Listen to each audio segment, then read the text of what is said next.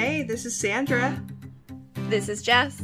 And this is Emily, and you are listening to Town Meeting, a Gilmore Girls rewatch podcast.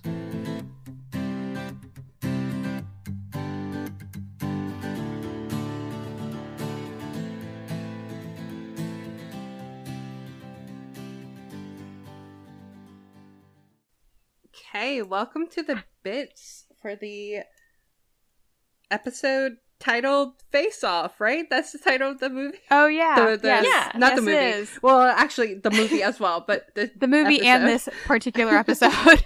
Welcome. I believe this week it's Emily doing the summary, correct? Yes. Sure, not me. Mm-hmm. I passed, but because you guys were very nice to me last week, or 2 weeks ago at this point.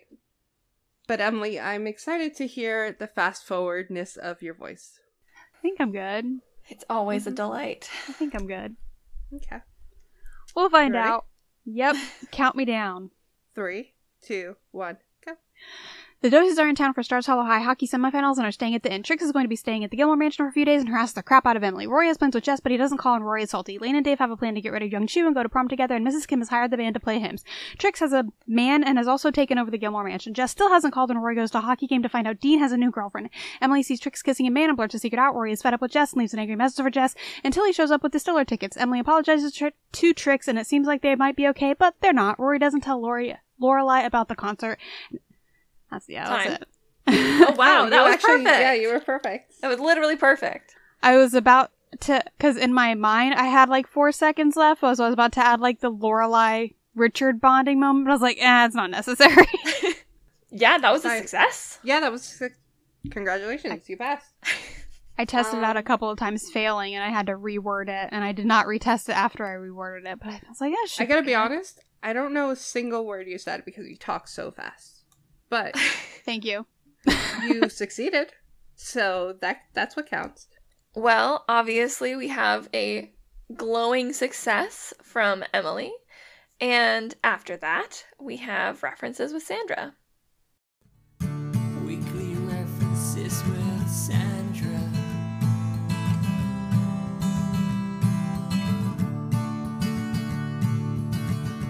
Weekly references with Sandra.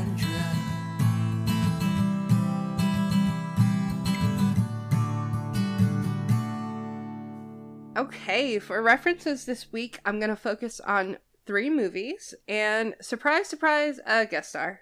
So up first, Hoosiers. Am I pronouncing that correct, Emily? Huh? Hoosiers? Hoosiers? Hoosiers? Which is mentioned by Taylor, of all people, at the start of the episode, and it is a 1986 American sports drama. It is also known as Best Shot in other places outside of America. And it tells the story of a small town Indiana high school basketball team that enters the state championship, and it was inspired by the real-life 1954 state championship when Milan High School in Indiana won. But we have an Indiana girl here, present right now. Have you ever watched this movie? No. No. You just know there was a remake, but you Well, yeah, it was based in Indiana. We know everything about Indiana. Yeah, I've never watched it.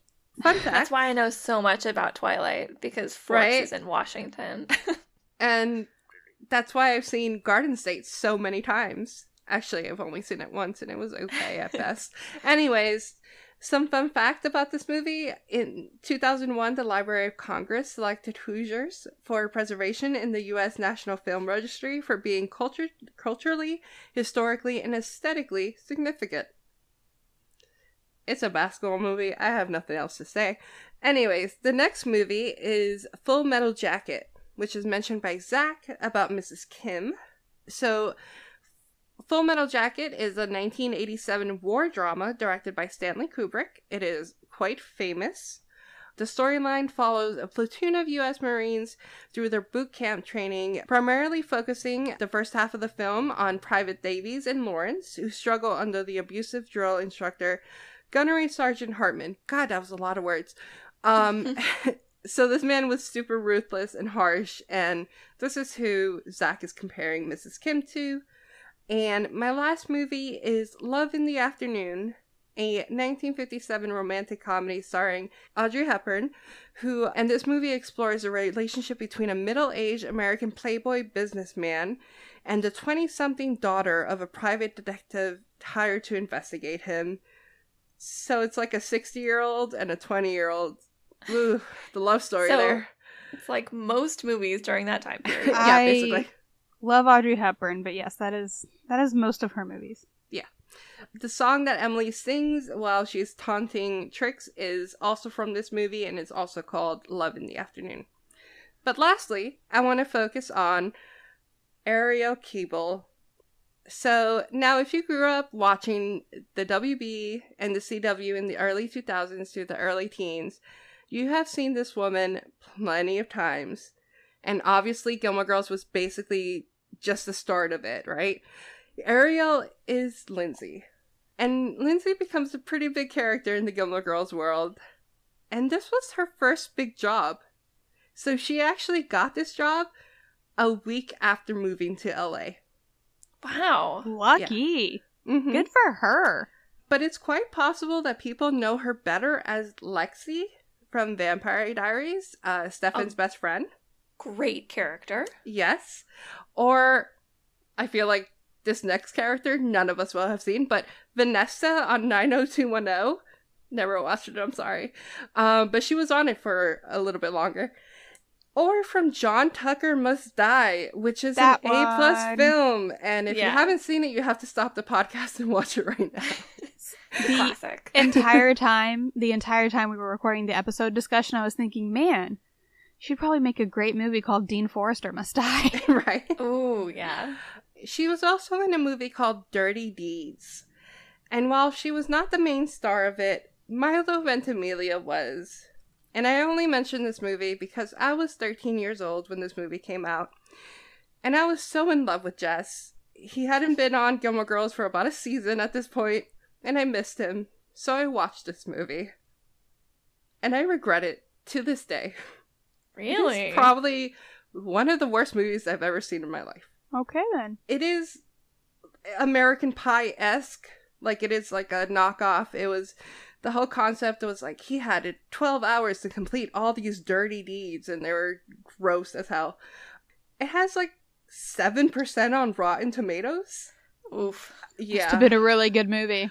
Oh, yeah. But none of it is Ariel's fault. Like, she was barely in it. She's still acting now. She was in one of the 50 Shades of Greys. I think the last one, 50 Shades Freed, I didn't really check to see. Yeah, I think she's like a friend of Christian's Mhm. that what's-her-face gets jealous of. That sounds right. And she's also in the Harry Styles fanfiction movie, After We Fell. Oh my Oh. gosh. Yeah. So, like, I Wow. just like the fact that she was in 2 fanfiction movies. And she's currently on 911, which I believe has nothing to do with fanfiction and everything to do with first responders. So, yeah, that's Ariel Keeble. Ariel Keeper. And she played Lindsay. But after that, we have a band with Emily. Books, movies, and music with Emily. With Emily. This episode, we are doing the Distillers, as you can all probably imagine why. When Jess shows up at the end of the hockey game, he got Distillers tickets. I did want to ask you guys, do you ever take earbuds to concerts with you? I will be starting now because I recently worked for an organization that talks about hearing and hearing loss, and now that I understand just how easy it is to get literal permanent hearing loss that will ruin a lot of your social life, I'm gonna bring them. Yeah. So I'm kind of the same. It's something that I just recently started doing. Sean and I go to a lot of concerts, so good idea for us. Not really something I think a lot of teenagers are aware of. Yeah, it's actually, we didn't mention it in the actual episode, but it's kind of Jess It's to really have done cute, that. yeah. Yeah. But no, to answer your question, I've never brought ear protection. Earplugs. Yeah. Earplugs, yeah. but my mom brings them for IMAX movies. Oh. Interesting. Yeah. It does get She's really like, loud of it's those. too loud, yeah. It's fair. Well, they even like make like nice ones now. They do. So, the Distillers, again, just got concert tickets. They are an American punk rock band. They are formed in LA in 1998 by the vocalist and guitarist Brody Daly. Daly, I'm not 100% sure how to pronounce her last name. Oh, it's a but girl. Yes. Ooh. Distillers has a girl lead singer. But she co-wrote, played guitar, and provided leads vocals for pretty much all of 3 of their albums. Mhm. They did break up in 2006, and then the other guitarist, Tony Bevilacqua, went on to form another band called Spinneret. So Brody is actually Australian. So she moved to LA. She met the bassist Kim Chi, so it's Kim, it might be Chai, C-H-I. Oh, I don't know. I don't know. They bonded over their love of playing rock and then proceeded to recruit Detroit guitarist Rose Mazzola and drummer Matt Young. So it is primarily girls in the band, or at least the initial formation of the band. Mhm. But that wasn't necessarily the plan as far as I can tell. It just worked out that way. They did release their first self-titled album in April of 2000. By the end of the year, Kim had left. They went through kind of a number of band members. They did go on American tour dates with No Doubt and Garbage. And then another person left the band. Brody actually ended up marrying Josh Homme from Queens of the Stone Age. Oh. And that was in, I think, 2005. And then by the end of 2005, early 2006, they kind of broke up. So they had 3 main albums. The Distillers, which was their self-titled album in 2000. They had Sing Sing Death House in 2002. And then Coral Fang in 2003. Their main singles are, that you might have heard of, The Young Craze Peeling, City of Angels. I would guess City of Angels being the most common one heard. Drain the Blood, The Hunger, Beat Your Heart Out. But after breaking up in 2006, they did reform in 2018. Oh. So in January, Daly shared a teaser video on the Distillers' official Instagram, basically saying, hey, we might be coming back. And it was later announced they would perform their first official show in over 13 years at the Casbah in California in 2018 of April. They also have since come out they announced the release of a new single available on iTunes in April of 2019, and they had confirmed they had been recording their 4th album, a follow-up to Coral Fang. As far as I can tell, that album hasn't come out, or it's supposed to be on an album called Man vs. Magnet, but I don't know if it's out yet. It might be. It says it was supposed to be released in 2018. So checking out their Instagram page, they are on tour, or not on tour, but they are actively doing shows. They have a couple scheduled coming up, most of them for 2023 as far as I can tell. So they are going strong with their reunion and coming back. What was the album name? Which one? The last one that they released? Oh, Man vs. Magnet. Okay, so I'm on their Spotify, and their last album they released was Live in Lockdown in 2021, that I can only imagine is a live album during lockdown. Yeah. And then they had a remaster of The Distillers, but I do not see That one? that one, no. What about, The last one... Blood and Gutters? The last one was Coral Fang in 2003. And so they had 2 singles in 2018, Man vs. Magnet and Blood and Gutters, and it's leaked to that album, or at least that's what their Wikipedia page has. Mm-hmm. But that is not a link, that it's a true album. So it's Interesting. kind of interesting. I think their page hasn't been updated in a while, which Maybe. surprises me because the Distillers was a very popular late 90s, early 2000s band. Oh, yikes. Confession time. I thought this was a made-up band for Oh, a no. very long time. I definitely don't recognize them, but I also don't think that this was the kind of music that I was listening to in 2003. I was a scene kid, but I also never not hardcore scene, I guess. You were goth. Yeah, I was just go. City of Angels was the song that I knew, that I had definitely heard by them. I just looked up the lyrics again just to help me remember. One of the verses is emptiness never sleeps at Clifton's 6 a.m. Clifton just reminds me of Jersey. That is a Jersey town, yeah.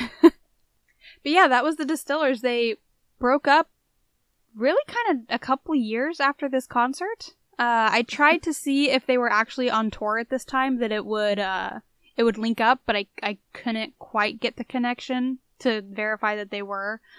But yes, again, very popular band, especially for that time, and it fits Jess, the type of music that they play. Yeah. To me, makes me feel like it fits Jess. I like that the thought of Jess listening to female punk rock. Like, I just think that's really... Oh, yeah! Like, right? That's great. I love it. Mm-hmm. And one more side note, too. I think might be why I've heard of them. They had multiple songs on Tony Hawk's Underground games. Skater games. Oh. Okay.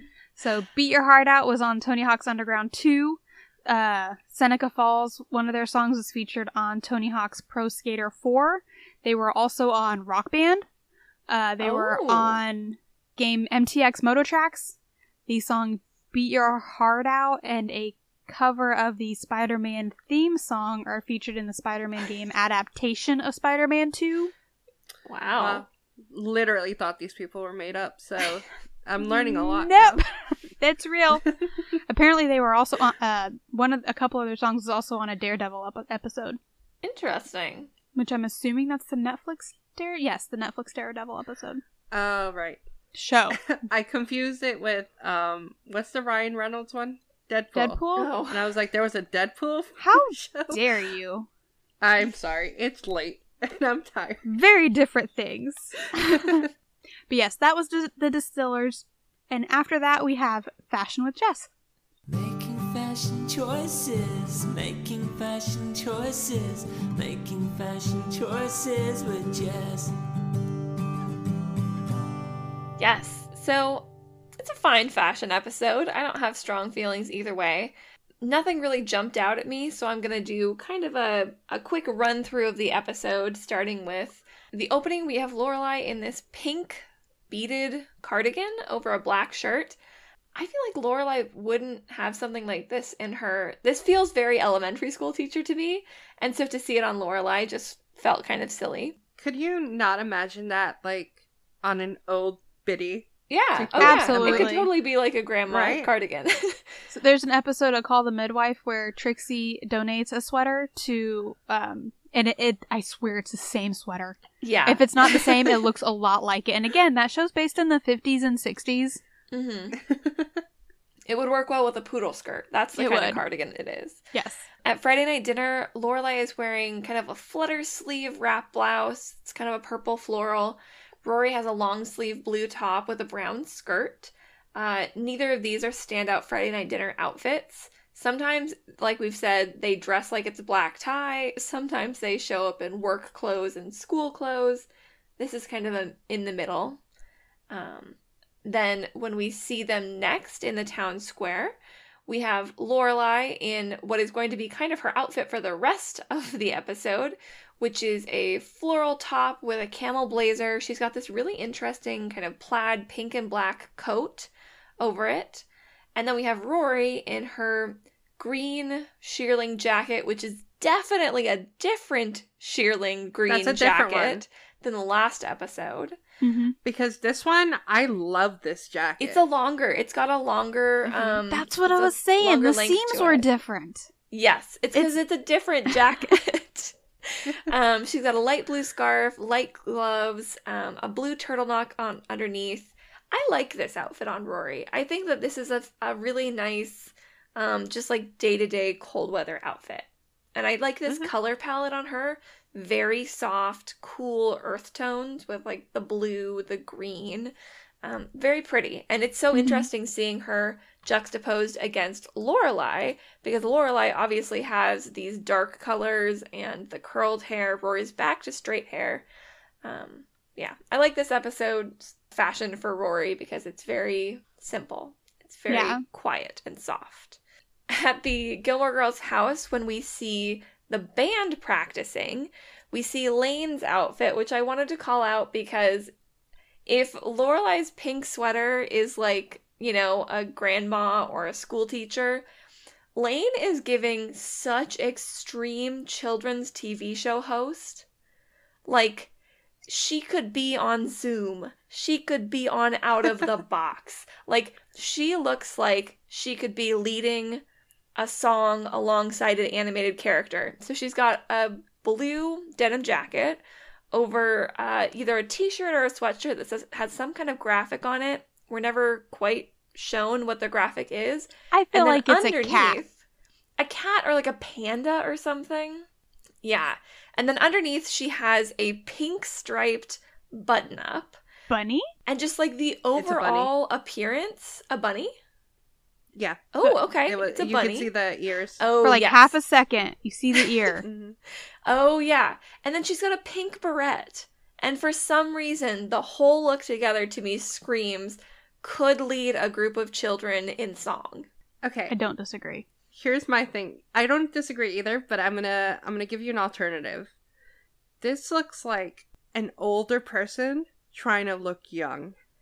Yeah. Lane very often Keiko? I want to Kaiko? pronounce that correctly. Keiko? Keiko very often looks 17, Yeah. right? Here she doesn't. Yeah. Here she does look like she's almost 30. A little bit. I disagree. And it's because of the outfit. I think it's more like it's Mrs. Kim laid out her outfit for her.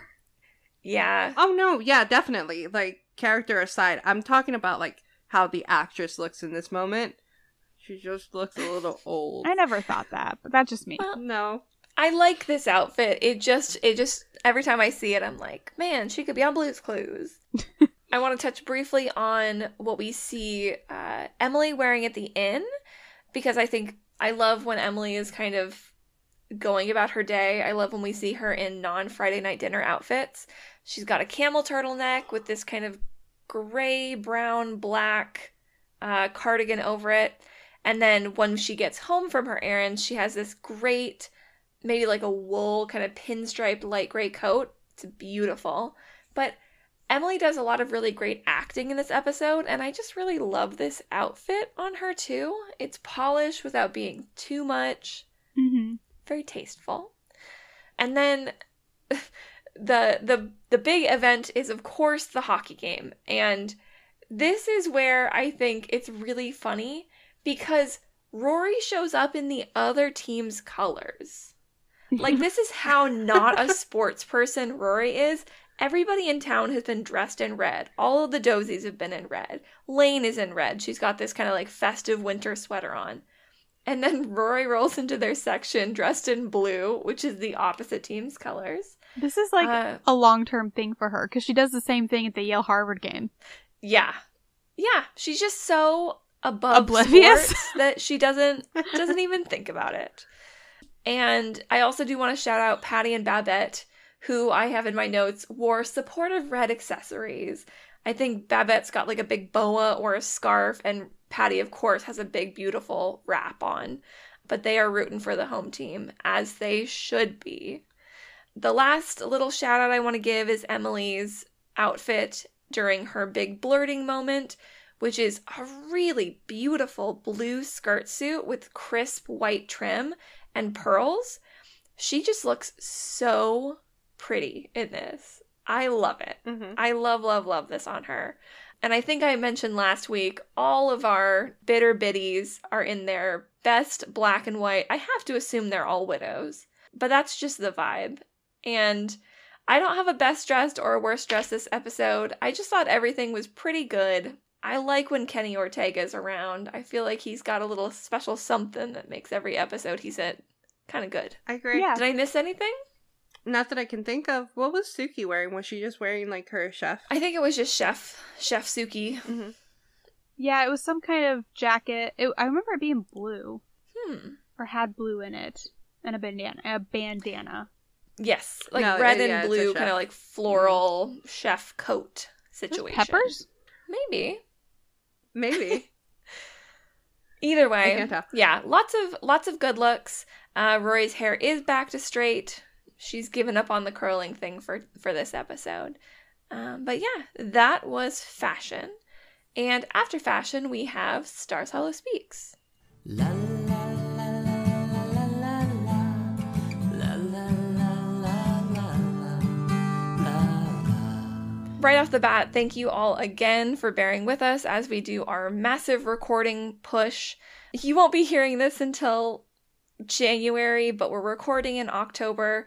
And I just want to say thank you to everybody who has been responding as we've put up these calls for thoughts on episodes. So the first comment we have is from a previous episode, the Thanksgiving episode, and it was from Megan of Paradise, who said, "I'm behind, but this is one of my all-time favorite episodes. My husband and I watch this one every year while we make our homemade pumpkin pie for Thanksgiving." I love that. That feels so cozy. That sounds like just an amazing so tradition. cozy. We have not had Thanksgiving yet as we're recording, and I'm like, oh, maybe I could put this on in the background. I might do this. It's one of my favorite episodes, too. So thank you, Megan of Paradise. And we had also put out a, call for thoughts on the episode that we discussed last week and today. And Talking Fast Podcast had said, "It makes me so sad to see her, Rory, and Jess combusting." And that is really hard, to know that it's kind of on its way out. This is a lot of people's favorite relationship, and it's really short-lived in the long run. So, thank you.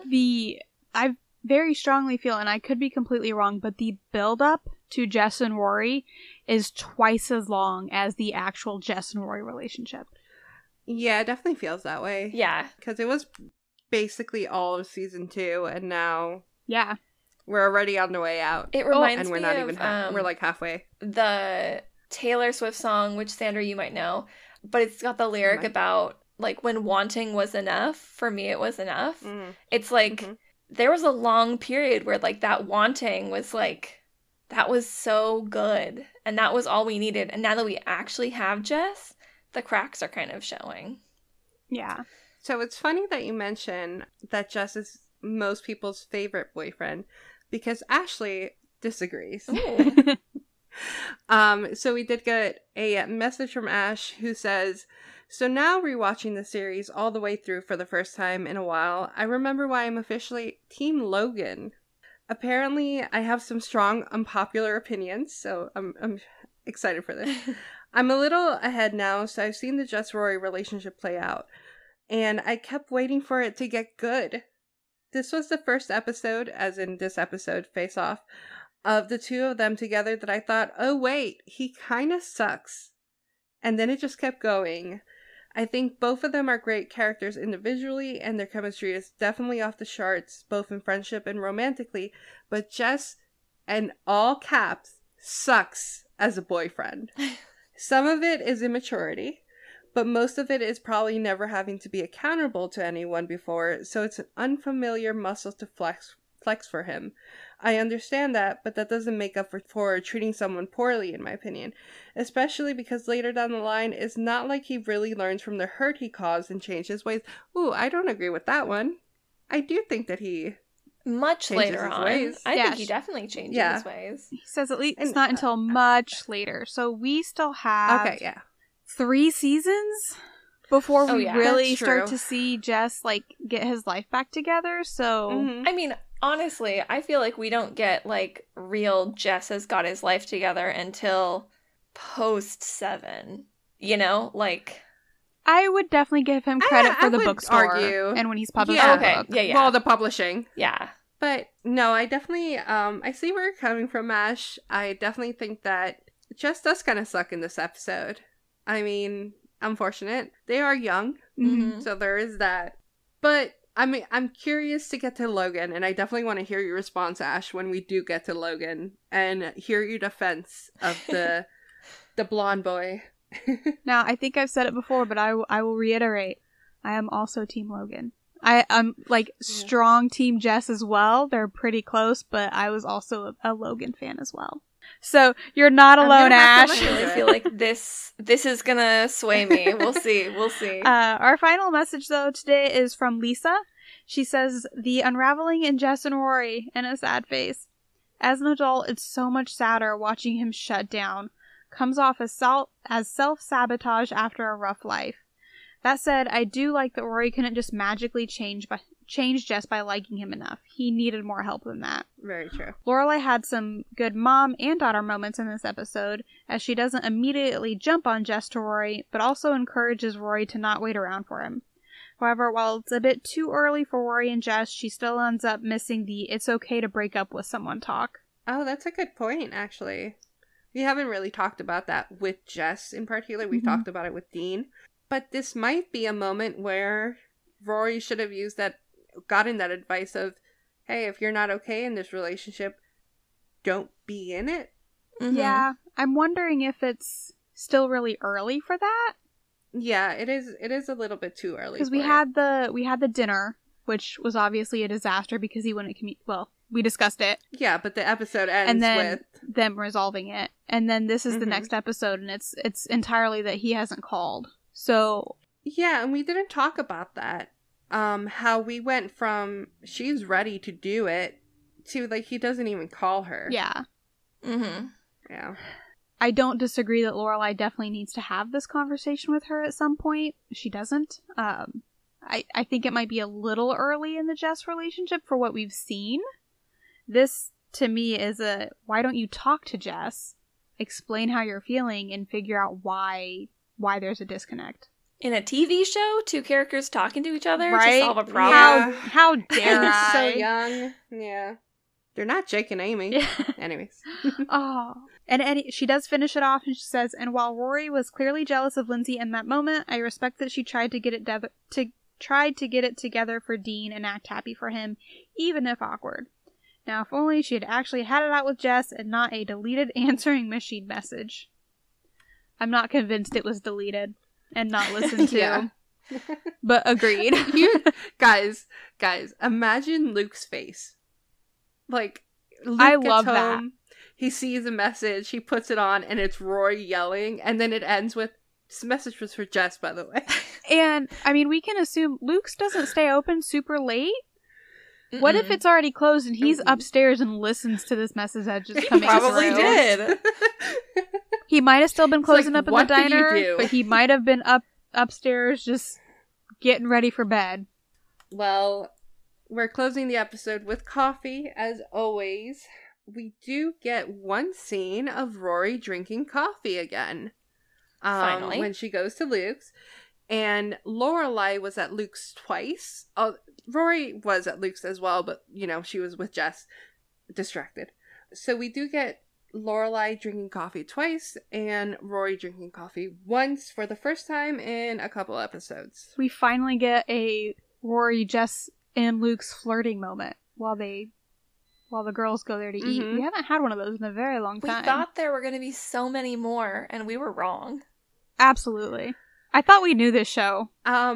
Is it the Mandela effect? Like, what's going on? Like, why are we so convinced that Rory and Jess had so many cuter moments together? I feel like Is there's it a just lot like- of headcanon.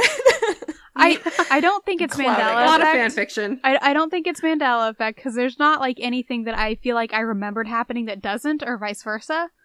I think it's just Jess has been built up in a lot of people's heads, ours included, of being this really great boyfriend, and really it's how he turns his life around and where he ends up versus teenage Jess that gives, I feel like it gives a lot of people that Team Jess love. Yeah. Also Milo. Yeah, well. Right? He's just really good looking. Yeah, And it's Milo Ventimiglia. it's easy to forget. Unfortunately, he couldn't save Dirty Deeds because, God, that was an awful movie. It was no moose But- murders though. Oh, he's smarter. We barely knew you. But that was this episode. As always, I was Sandra. And I was Emily. And I was Jess, and we'll see you next week. Bye. Bye. Bye. Thank you so much for listening. This is Town Meeting, a Gilmore Girls rewatch podcast with Sandra, Jess, and Emily. You can follow us on Instagram at Town Meeting Pod. send us an email at townmeetingpod@gmail.com or leave us a voicemail at anchor.fm/townmeetingpod and click message. You can also support us by subscribing to us on Spotify or buying us a cup of coffee on buymeacoffee.com/townmeeting.